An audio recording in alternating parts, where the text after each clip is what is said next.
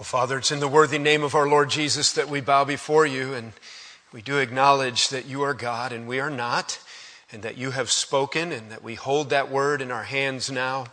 We open it with anticipation that you would use it, and that you would build us and grow us, conforming us to the image of your beautiful Son, the Lord Jesus. Thank you for his grace.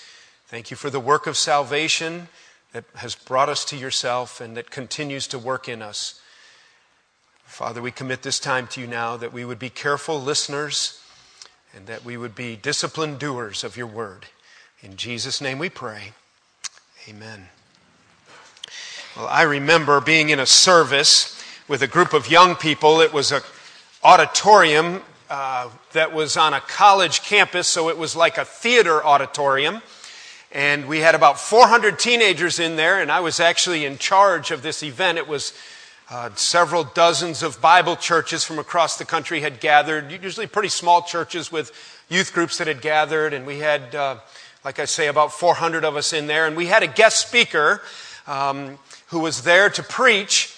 And the young people were listening well. And about halfway through the message, this auditorium, all of the power went off. Bam! And because it was a theater-type auditorium, there were no windows. And I mean, it was pitch black in that auditorium. The funny thing is, the preacher just kept on preaching. He just kept going. And I was in the back and I was like, what are we going to do? And I thought, sure, he would at least acknowledge, hey, the lights have gone off, sit still, I'll keep preaching if you can keep listening in the dark. Nothing. Just preaching away. And there was like a rustle among the kids as they were trying to figure out what was going on. And I mean, it went on for several minutes. Finally, the power was restored and the lights came back on, and he's still preaching and just kept on preaching. Interesting thing, when the lights went off and the power went off, and I suspect there were all but one of us, the preacher, in the auditorium that were teetotally distracted, and I can't remember a thing he said once the lights went out. I doubt the teens did either. Well, I invite you at this point to turn in our Bibles to 1 Timothy in chapter 2. We are working our way through the book of 1 Timothy in our New Testament, a letter that Paul wrote to a young pastor named Timothy at a church in Ephesus, and the Ephesian believers are receiving leadership from young Timothy under the tutelage of the great apostle Paul. I want you to know this morning that where we are in our passage, that Paul is instructing Timothy to deal with a major distraction in the church. And it's not that the electric has gone off. It's kind of interesting, I think. Let's read our text this morning, and we'll find out what is so distracting in the church that Paul feels the need to instruct Timothy to make corrections in this area so that their worship and their prayers will not be interrupted when they gather together corporately as a church particularly. Let's pick it up with verse 5 and just read a few verses this morning. We do want to reserve time to just quiet our hearts, reflect upon the reality of our salvation in Christ with communion at the end of the service. So we're only going to take part of our message today, and verses 8 and 9 and 10 will be our text. Let's pick it up with verse 5. For there is one God and one mediator between God and men, the man Christ Jesus, who gave himself a ransom for all men, the testimony given in its proper time. And for this purpose, Paul says, I was appointed a herald and an apostle. I am telling the truth, I'm not lying, and a teacher. I am appointed as a teacher of the true faith to the Gentiles. This is what I want, what Paul says to Timothy, verse 8. I want men everywhere to lift up holy hands in prayer without anger or disputing. I also want women to dress modestly with decency and propriety, not with braided hair or gold or pearls or expensive clothes, but with good deeds appropriate for women who profess to worship God. We'll stop there. The final two verses are going to be our text, and you need to know going into it that though we addressed the men specifically last week, today we specifically address the women. Paul has a message for us all.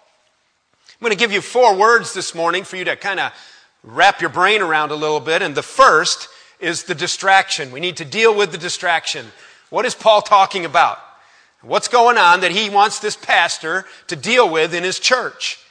The second word that I want you to, we'll look at is the concept of objection. Because here's what's going to happen. We're going to talk about this a little bit, and I think there's some natural things that come up in people's mind, and they say, hey, wait a minute, what about this?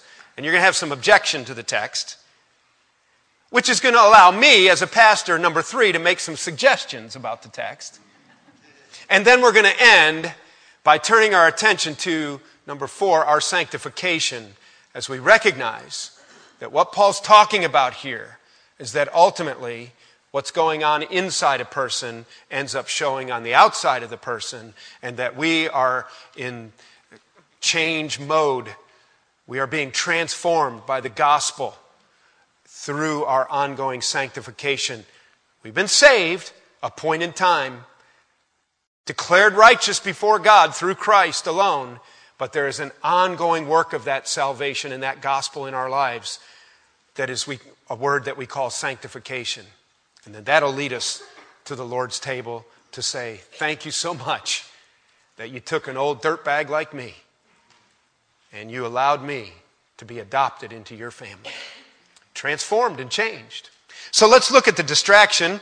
No, the electricity did not go off. I guess they probably did not. I'm quite sure they did not have electricity then. And that was not what was distracting, but in their service, something was going on, and the church had issues. Notice Paul says in verse 9, I also want women to dress modestly with decency and propriety. I want you to first note about the text here that he says, I also want, and that's a transitional term. In other words, he's building on the teaching of the text previous. Notice what we talked about last week. Paul declares himself as an authority, as an apostle for the sake of the gospel. That is the only gospel. There's only one Christ, only one church, only one way of salvation. He's a herald for that message. And then he's telling Timothy, and I want this to happen in the churches, tell the men that they have to lift up holy hands. We talked about this in detail last week, and the point was that they were approaching worship inappropriately, to be redundant. They were approaching worship inappropriately, okay? And so they were coming together and they were praying and their hands were not holy. In other words, with duplicity and with sin in their lives, they were getting up and leading the service, raising their hands, leading in prayer, and evidently probably the congregation even knew that they were disingenuous. Paul says when they get up to pray, make sure they lift up holy hands. And the second thing, make sure there's no division among the body. They are not to get up and lead a service. They are not to lead in prayer. We're not to gather as a body of Christ, praying together with dirty, soiled, sinful hands. That's a metaphor for our lives and how we're living and being prepared, washing our hands to worship. That means having a life prepared. The second part is, and not in anger or disputing. There's to be no division in the body. In Christ's church, it's not okay to have schism. It's not okay for this side of the church to not get along with this side of the church. It's not okay for guys who pray and who lead communion and who are leading the service and the leaders of your church to not be in unity. And they're to have holy hands, and they're to be in unity with the body. They're to have fellowship with one another. There's not to be unconfessed sin with one another. And in the same way that the men are to lift up holy hands, I want you to know that the women are to dress modestly. You see the package of teaching. I also want the women. So he's talked to the men. Now he wants the women to know. And along this same line, just as distracting as it is in the church for unprepared, sinful men to get up and lift up unholy hands in prayer, and everybody's thinking about everything about that man except his prayer to God through Christ, or they're thinking about, well, that guy, he doesn't even get along with that guy, and now they're serving communion together, and it's a major distraction. The other thing is Paul's mind turns to then is to this issue of women and their dress in the church. I want you to see that the word, what he says, I also want women to dress modestly. There's an interesting insight here. Now, I'm an English Bible student. I don't know the Greek or the Hebrew that most of the Bible was written in. But it is always interesting to study out and to discern what these words translated into English from the Koine Greek mean. And the word dress is a word translated into the NIV. Dress modestly comes from a Greek word that sounds something like this. Kosmeo. Kosmeo. What English word do you think we get from kosmeo? Cosmetics, right? Cosmetic. And here's what that word means. The word kosmeo in Greek, translated into English, cosmetic, or to dress up, watch how you dress, watch your kosmeo, means to arrange or to put in place. It means to make something ready and to put it in order. Put it together properly. The Apostle Paul is applying it to their dress, how they cosmeo themselves, their whole body, not just how we think of cosmetics as eyeshadow, lipstick, and blush and things like that. And you also have to recognize that there is, at some level, in the nuance of the meaning of these words, to dress modestly with decency and propriety, that there is a sexual overtone or undertone to these words. The idea is that there is some level of sensuality or distraction because the clothing is inappropriate and they are not cosmeoed right. They're not arranged properly. They are arranged in such a way that it has become a distraction. All right? Now I want you to see that the second part of what he says here is with decency and propriety. The idea there is that this is something that is appropriate for the occasion. Now we all understand that. We would wear clothes along the beach that we wouldn't come walking down this aisle in, right? Because it's not appropriate for the occasion. Now it might not really be appropriate for the beach either, but it's certainly not appropriate for walking down the aisle on Sunday morning. All right? And that's the idea there. With propriety, with good judgment. Understanding the arena in which you are so that you make good decisions. Now, something that's interesting here is that there is a cultural aspect to this passage that we need to understand. And it's helpful for us to understand it in its cultural context because of the next thing that he says has to do with braided hair, gold, pearls, and expensive clothes. That's kind of interesting too. And in our culture, clothing particularly has, in a lot of ways, and isn't it interesting? We live with tension in our culture. On the one hand, it is so important how we dress. On the other hand, everything goes. But sometimes it's really important that I have the everything goes look just right. It's not just everything goes, it's very carefully arranged cosmeo, anything goes look. You understand what I'm saying? And so one of the things we need to think about as we study God's Word is, okay, when was this written? This was written in about AD 60, okay? About AD 60. Give or take in there. So, that's a long time ago, right? And it's over in another part of the world, whole different kind of culture, whole different kind of concept. So we need to understand what was happening culturally, and then we need to think in terms of the fact that, okay, what part of that applies to our culture and how are we doing with this kind of thing? Let me explain a little further what I mean. Let's go ahead and read the second part again. He says, not with braided hair or gold or pearls or expensive clothes, but verse 10, but they should be noted, dressed, cosmeoed, arranged carefully with good deeds appropriate for women who profess to worship God. There is an appropriateness that a Christian woman should display that is different than a non-Christian woman might display. Let's think about the culture for a minute because it'll shed a little bit of light on this teaching for us. And it is this. Now, we're so used to, in our culture, essentially being affluent and wealthy. And some of you say, hey, where? That ain't me. Well, it is in a lot of ways. Basically, we all pretty much look the same. We all pretty much have the same kind of homes. What I mean by that is almost everybody has a washer and a dryer and a refrigerator and a microwave. We've got 3 or 4 televisions, 2 or 3 cars. We've got a lawnmower. We're all pretty much the same strata. And in our culture, in the United States, we basically have a comfortable, what we would call a comfortable middle class. There's not too many of us that are really, really wealthy and don't have to work. And there's really not too many of us that are really, really poor and that do not know where our food's coming from tomorrow or even today. We're pretty much straight through the middle. And really, we're characterized as fairly wealthy. We pretty much do what we want. We have cable still. We haven't cut the cable off hardly, things like that, That's not how it was in this church. What you need to understand in this culture is that there was no comfortable middle class. There was wealthy people and the ruling class, and then there was everybody else who worked for them.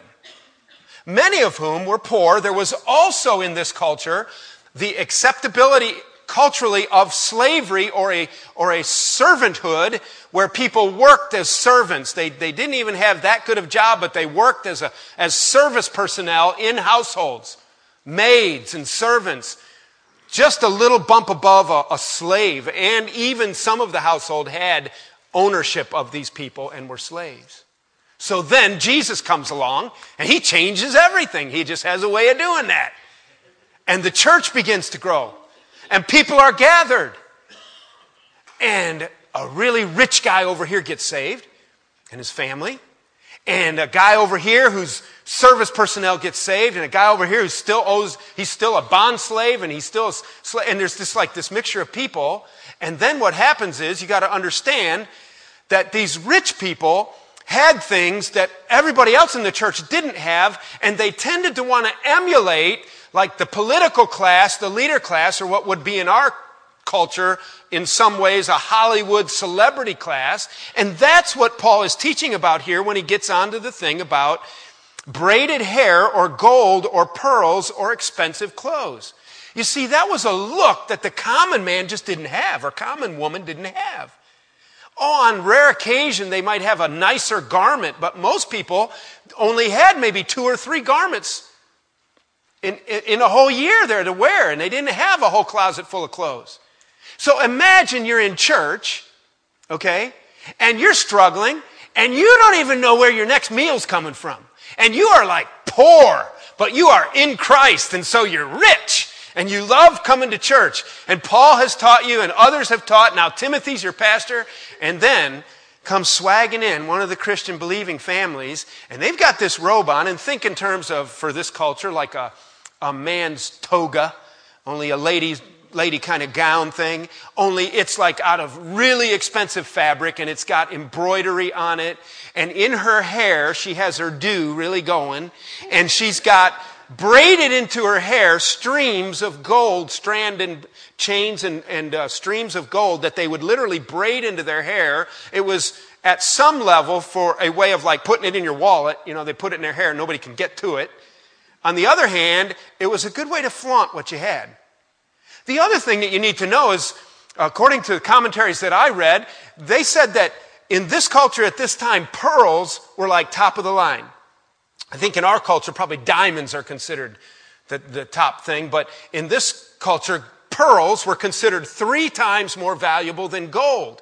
And so the celebrity, the pagan rulers who taxed the people to death would flaunt these kinds of robes. They would put their hair up. They would braid and weave gold into it. They would have embroidered gold on their garments. And then they would have these pearls in their hair and on their clothing, sewn to their clothing and woven into their hair. All these pearls, and the pearls, it would be like somebody putting lots of diamonds on, and it's not fake glass. It's real diamonds. It was just like, whoa, baby. Okay? And then somebody gets saved and they're wealthy enough and they put all this together and they come to church and they sit down to worship Jesus, and everybody in the place is doing what? Whoa! Did you see that? How much gold is it? Look at the pearls. Whoa! And what are we here for again? That Jesus Christ might be central. That we might humble our hearts before the living, holy God of the universe. That we might recognize that we are a needy people. And that we might recognize that it is only by His grace that we can come and be united and be strengthened so that I can go out and face another week of servanthood or slavery, or just, I don't know what God's doing in my life, but I don't even have any food. And imagine if you don't even have any food and somebody else in the church is flaunting their stuff. Ain't nobody thinking about Jesus. And there's jealousy. So the next week, the chick over here says about the chick over there, that ain't nothing. Wait till you see my hair. And she puts her hair up a little bit higher and her robe a little more pearls sewn to it. And the next thing you know, you're just like, this is crazy. This is just crazy. We got unqualified men with dirty hands lifting them up to pray. We've got fighting among our men in our leadership. And now our women are coming in and they're putting their gold in their hair. They're putting up their dues. They're wearing all this jewelry, putting on all these dresses. And not only that, some of them that don't put on their dresses all the way are showing stuff that they shouldn't be showing. And we just got problems in our church. And so Paul says, Timothy, you got to do something about it.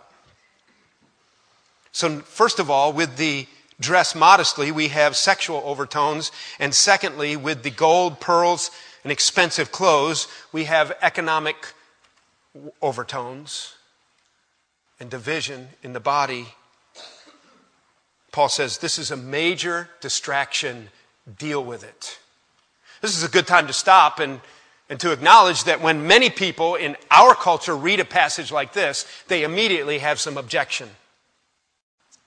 Maybe not as much as next week's message, but they still have objection. And I'd like to address what I imagine some people's objections might be. And I think this is more than just straw men that I've built. Paul says again in our text, I want women to dress modestly with decency and propriety, not with braided hair, gold or pearls or expensive clothes, but with good deeds appropriate for women who profess to worship God. The first objection that I see that I think should be addressed is this. Some of you are thinking, wait a minute, who's writing this? Objection number one. If this is a man telling me, a woman, how to dress, I don't need it. What business does a man have telling women how to dress? Well, let me address that objection. First of all, this is, in case you didn't get it, the Apostle Paul. Okay? This is the Apostle Paul who, though his personality comes through, though his intellect is being used, though his heart desires are involved, when he is writing this, he is under the guidance and tutelage and direction of the Holy Spirit so that he is writing inspired scripture here. This is the Word of God coming to the people through Paul. They may or may not have recognized that right away. It didn't take too long before it was recognized that this isn't just another letter. This is God's Word to us. So one of the things you need to say, if you don't like a man telling you how to dress, then you need to recognize that this is not just a man telling you how to dress. This is God telling you how to dress through a man.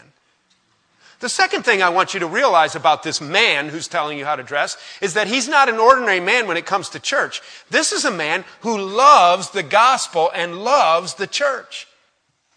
Do you remember in 1 Corinthians how he kept saying, 2 Corinthians, how he said, I've been beaten so many times.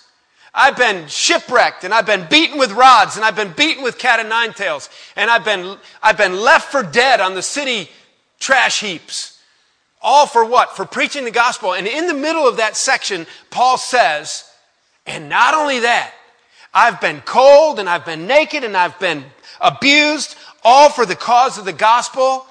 Stripped down to nothing, thrown in prison. All for the cause of the gospel. And on top of all of that, he says, daily I bear up under the weight of all the churches. In other words, what my heart is poured out for, everything that I live for, everything that my life is given for, is for the church of Jesus Christ and his gospel. And so when this man is writing, he's not just trying to cause problems in the church, because every pastor would know that you want to start getting in trouble, start telling women how to dress. Paul says, don't mess with my churches. Paul says, don't do things in my churches that are distracting people from the gospel. And Timothy, you're the pastor, you deal with this. So it's not just a man addressing this. Secondly, some people would say, I don't like this because, Pastor Van, this certainly smacks of legalism. It smacks of legalism. The next thing you know, you're going to be passing out robes at the door, and we're all going to have to put on gray robes and sit with our hands folded so that we don't distract anybody in this church. I'd say basically that's pretty much nonsense. It can go there, and there are churches and people. I remember the same youth conference that I talked about in the beginning where the lights went off. Years before, when I first started to go there, before I was involved in leadership and I was a youth pastor just taking teens there, It was coming out of the late 70s and into the 80s, and short shorts were still around. You remember? I remember when I was in high school in 1978, short cut-off jeans with the frizzies, don't sew a hem on them at all, and the white pockets would stick way below where the shorts were cut off, and other things besides the white pockets would hang down too, and it was just inappropriate. And so all these Christian Bible church kids are getting together at the convention, and so they had to make a rule. The rule was you had to have at least a 3-inch or whatever inseam. And so the guy who eventually, I had that position of leadership later when the lights went out, but this is years before that, the guy who was in that position as a leader literally had a little wooden 1-foot ruler and went around and measured inseams. I'm like, I don't think I'm doing that. I just think you're setting yourself up for all kinds of problems and you start walking around trying to measure women's shorts. And that does smack of legalism, doesn't it? I mean, can't we all just understand what the point is? So we're not talking about a legalism here. We don't want to dictate what people have to wear. We want you to know, and all of us to know, that in Christ, there's been a transformation in our lives, and there are some things now that matter. The third thing that I think is an objection here is this, and this is very common when it comes to dress in the church. It is this. Pastor Van, my Bible clearly says, and mine does too, by the way, my Bible says, man looks on the outward appearance, but God looks at my heart, and God knows that my heart is right. You know, that's all good and true, and you're exactly right, and that's why we don't emphasize the external in a lot of ways. It is absolutely true that ultimately the condition of your heart and what's going on the inner man is ultimately what matters. But I'll tell you, it's often the lack of what's going on the inner man that shows on the outer man. Sometimes exactly what's going on the outside is indicative that what's going on the inside isn't where it's supposed to be. And so we have an issue here. We have a number of things that the Apostle Paul is addressing. So there's a few objections. It's a man, I don't want to take it. It smacks of legalism. God looks on the outward appearance, man looks on the heart. One other objection that I'll mention quickly is this. Let me just read it to speed it up a little bit. Objection number 4 to this passage. The cultural overtones of this passage are so significant that it is simply outdated and irrelevant today. Let me read that again. The cultural overtones of this passage are so significant that it's simply outdated and irrelevant for today. Here's what I would say to that. And I think you have to agree with me. I don't see how you cannot. How can you not agree with Pastor Van? Every culture, listen, every culture has boundaries for appropriateness and knows what it is to cross lines of propriety, modesty, and social identities. Let me read that again. Every culture, no matter where they are or what they've done, has boundaries for what is appropriate, and they know what it is to cross lines of propriety, modesty, and social identity. That means that this is a timeless passage. That means that maybe we're not looking at toga robes embroidered with pearls. Culturally, it's really amazing if you've traveled or if you've been in other cultures, and you can really feel this. I've never seen it so dramatically as when I go to Malawi to preach with Yohani and Love Kapesi, our missionaries in Malawi, Africa. And one of the things that it didn't take long to notice, when we were in mixed groups, that is men and women at church together, and we'd be preaching, or at the pastor's conference, the pastor's wives were there. Now the men sit on one side and the women sit on the other side, or the men sit in the front and the women sit in the back. But sometimes when we're in a meeting or if we're gathered out on the ground and we're all preaching, mothers with little babies will just undo their dress top and start nursing their baby right there. And so you're preaching away, and all of a sudden this young mother, she just, whoop, and you're preaching. And so then you just go over here and you start preaching. So I'm just going to preach over here for a while. I'm going to preach over here. And then she finally gets it together, and then you can preach over here for a while. And I said to Yohani, I said, does that bother you guys? No, don't even notice that. I said, well, they're young mothers, they're young women, and I said, is it acceptable for like teenagers and other? He said, oh, no, if you are unmarried and no children. And so interesting in the culture. If you're married and you have a baby to nurse, it's not a problem and nobody thinks anything of it. If you're unmarried or if you don't have a baby and you pop your top loose and expose yourself, all the men go crazy. It's like, interesting, isn't it? You see, every culture has identifiable boundaries. And we know how to work that. And so there's certainly a distraction going on in the church. We might, in our culture, come up with some objections. Let me very quickly make some pastoral suggestions, and we're going to have to just pick this message up next week and roll on into the next part addressed to women as well, and even much more controversial than this in our culture. But a few pastoral suggestions, some things that I think we have to say as we think about this. Okay, how does this apply to our church? What is Paul talking about? What are the kinds of things that would distract our church in the matter of dress? First of all, let me say this. I do not think that Paul is building a case that women are not to take good care of themselves, or men for that matter. I don't think he's saying it doesn't matter how you dress. I think he's actually saying it really does matter how you dress. And when he says you're not to do gold and pearls and fancy dresses, I don't think his point is if you apply it and understand the cultural context in which he's writing, he's talking about you don't come in such a way that it just draws attention to yourself. You don't come in and flaunt wealth. And in our culture, I don't think we have near as much trouble with the dress part of the economics, as I said, as we do the sexual overtones. I mean, how many guys, it was like, ooh, man, Pastor Van's got a real silk tie. I mean, I'd say 99.9% of the men in this church never saw a tie that they didn't want to wear, no matter what it's made out of. It's like, it's the dumbest invention ever. I agree with that. So we don't like, ooh, look at that guy. He's got a $900 Jessie Penney suit. You know, it's like, we just don't do that. We don't care if they have ragged up jeans so that dress part isn't a big deal. I do think that if you're wearing your jewelry, ladies, and I don't think Paul's saying don't wear jewelry, but if you're wearing your jewelry, if you're flaunting your stuff, your jewelry, your hair in such a way that it's like, wow, whoa, then people are here to worship Christ. They're not here to check out your threads. They're not here to check out your jewelry box. And if you are doing that, then you're wrong. That's how it applies. And on the sensual part, I mean, it's like, if you're trying to show off a new tat that you have somewhere that's not supposed to be seen in public, don't do it in church for sure. It's like, if I drop this a little bit lower, everybody can see it, you know? Or as far as the guys go, you know, it's like, if we don't really care what kind of boxers you're wearing. Pull your pants up.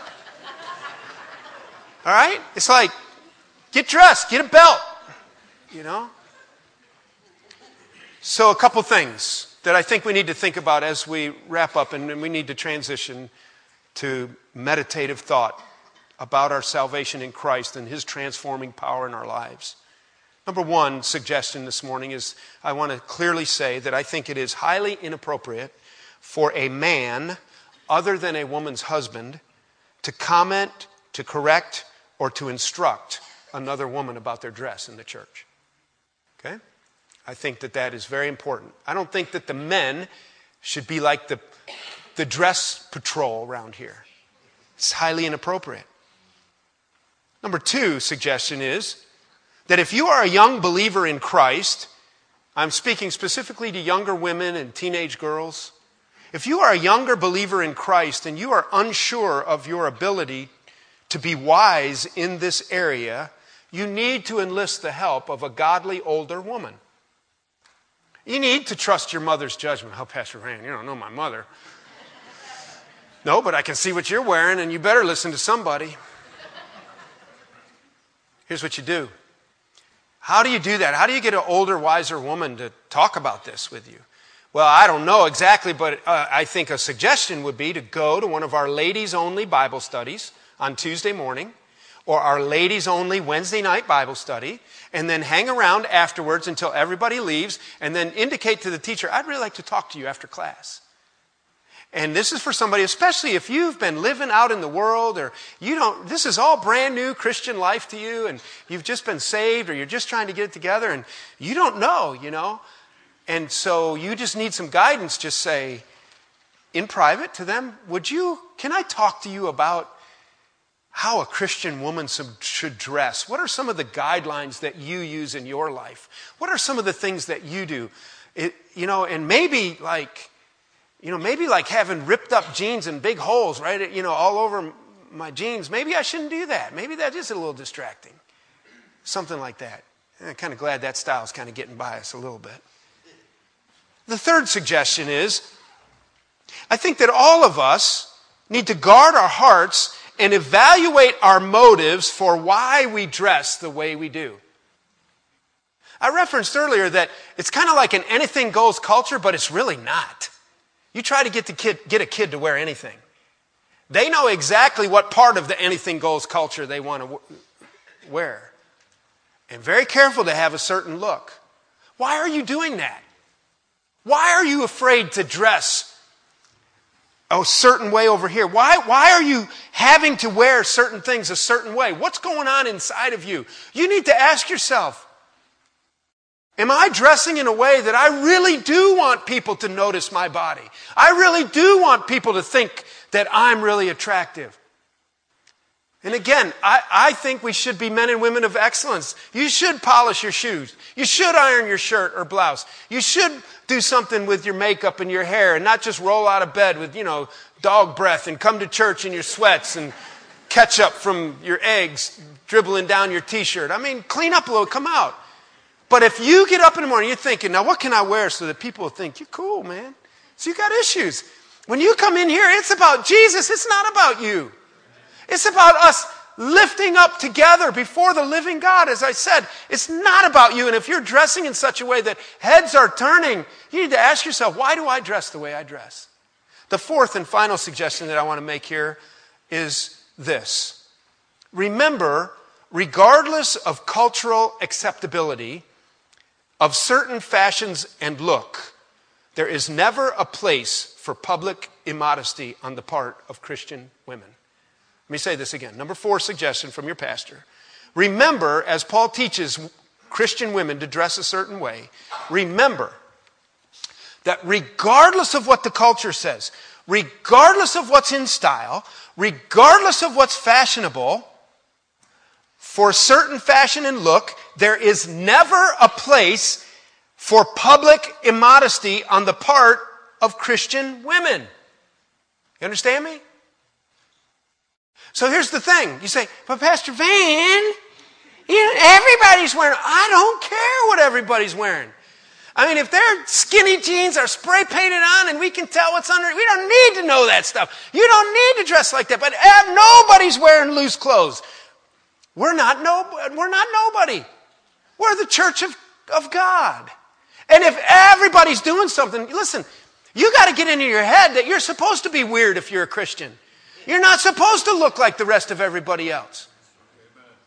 And young people, listen to me. You fight with your parents about this stuff and you don't like it. You are so afraid of looking geeky out there.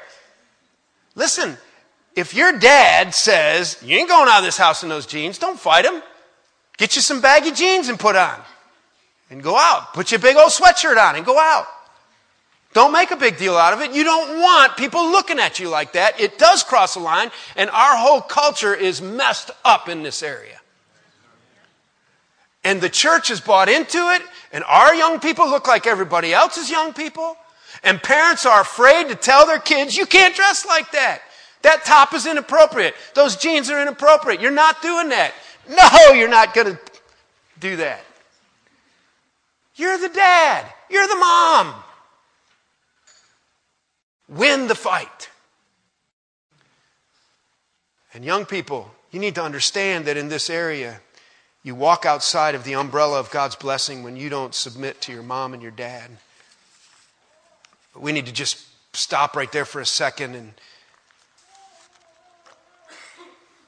let me just say that the Apostle Paul is so concerned that the women in our church don't dress with sensual, immodest overtones. or that there's no kind of economic competition going on, flaunting of wealth or flaunting of in-your-face kind of dress that is distracting, because Christ is the center. Will you just listen quietly? And this addresses our sanctification, but I'm not going to expand upon it. Let me just read some verses from Colossians chapter 3. You see what I said before? What's going on the inside, on the inside, often has a lot to do with what's going on the outside. And we are not the people of the world. And we are not the people we used to be. And in Colossians chapter 3, listen to what it says. Since then, you have been raised with Christ. Set your hearts on things above, where Christ is seated at the right hand of God. Set your minds on things above, not on earthly things.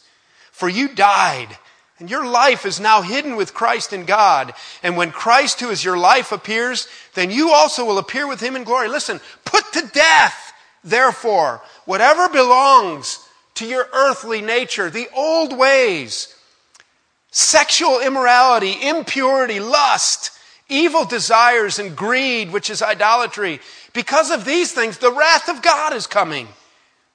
You used to walk in those ways. You used to live a life like that. But now you must rid yourselves of such things.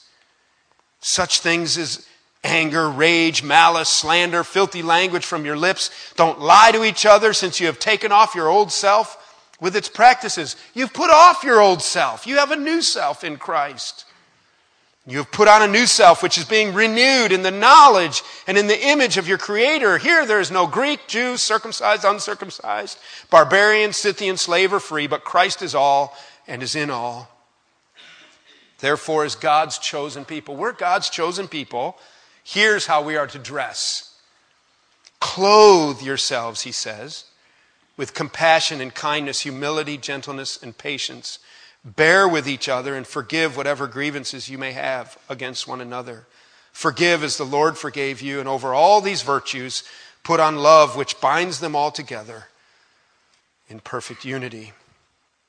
And let the peace of Christ rule in your hearts, since as members of one body you are called to peace.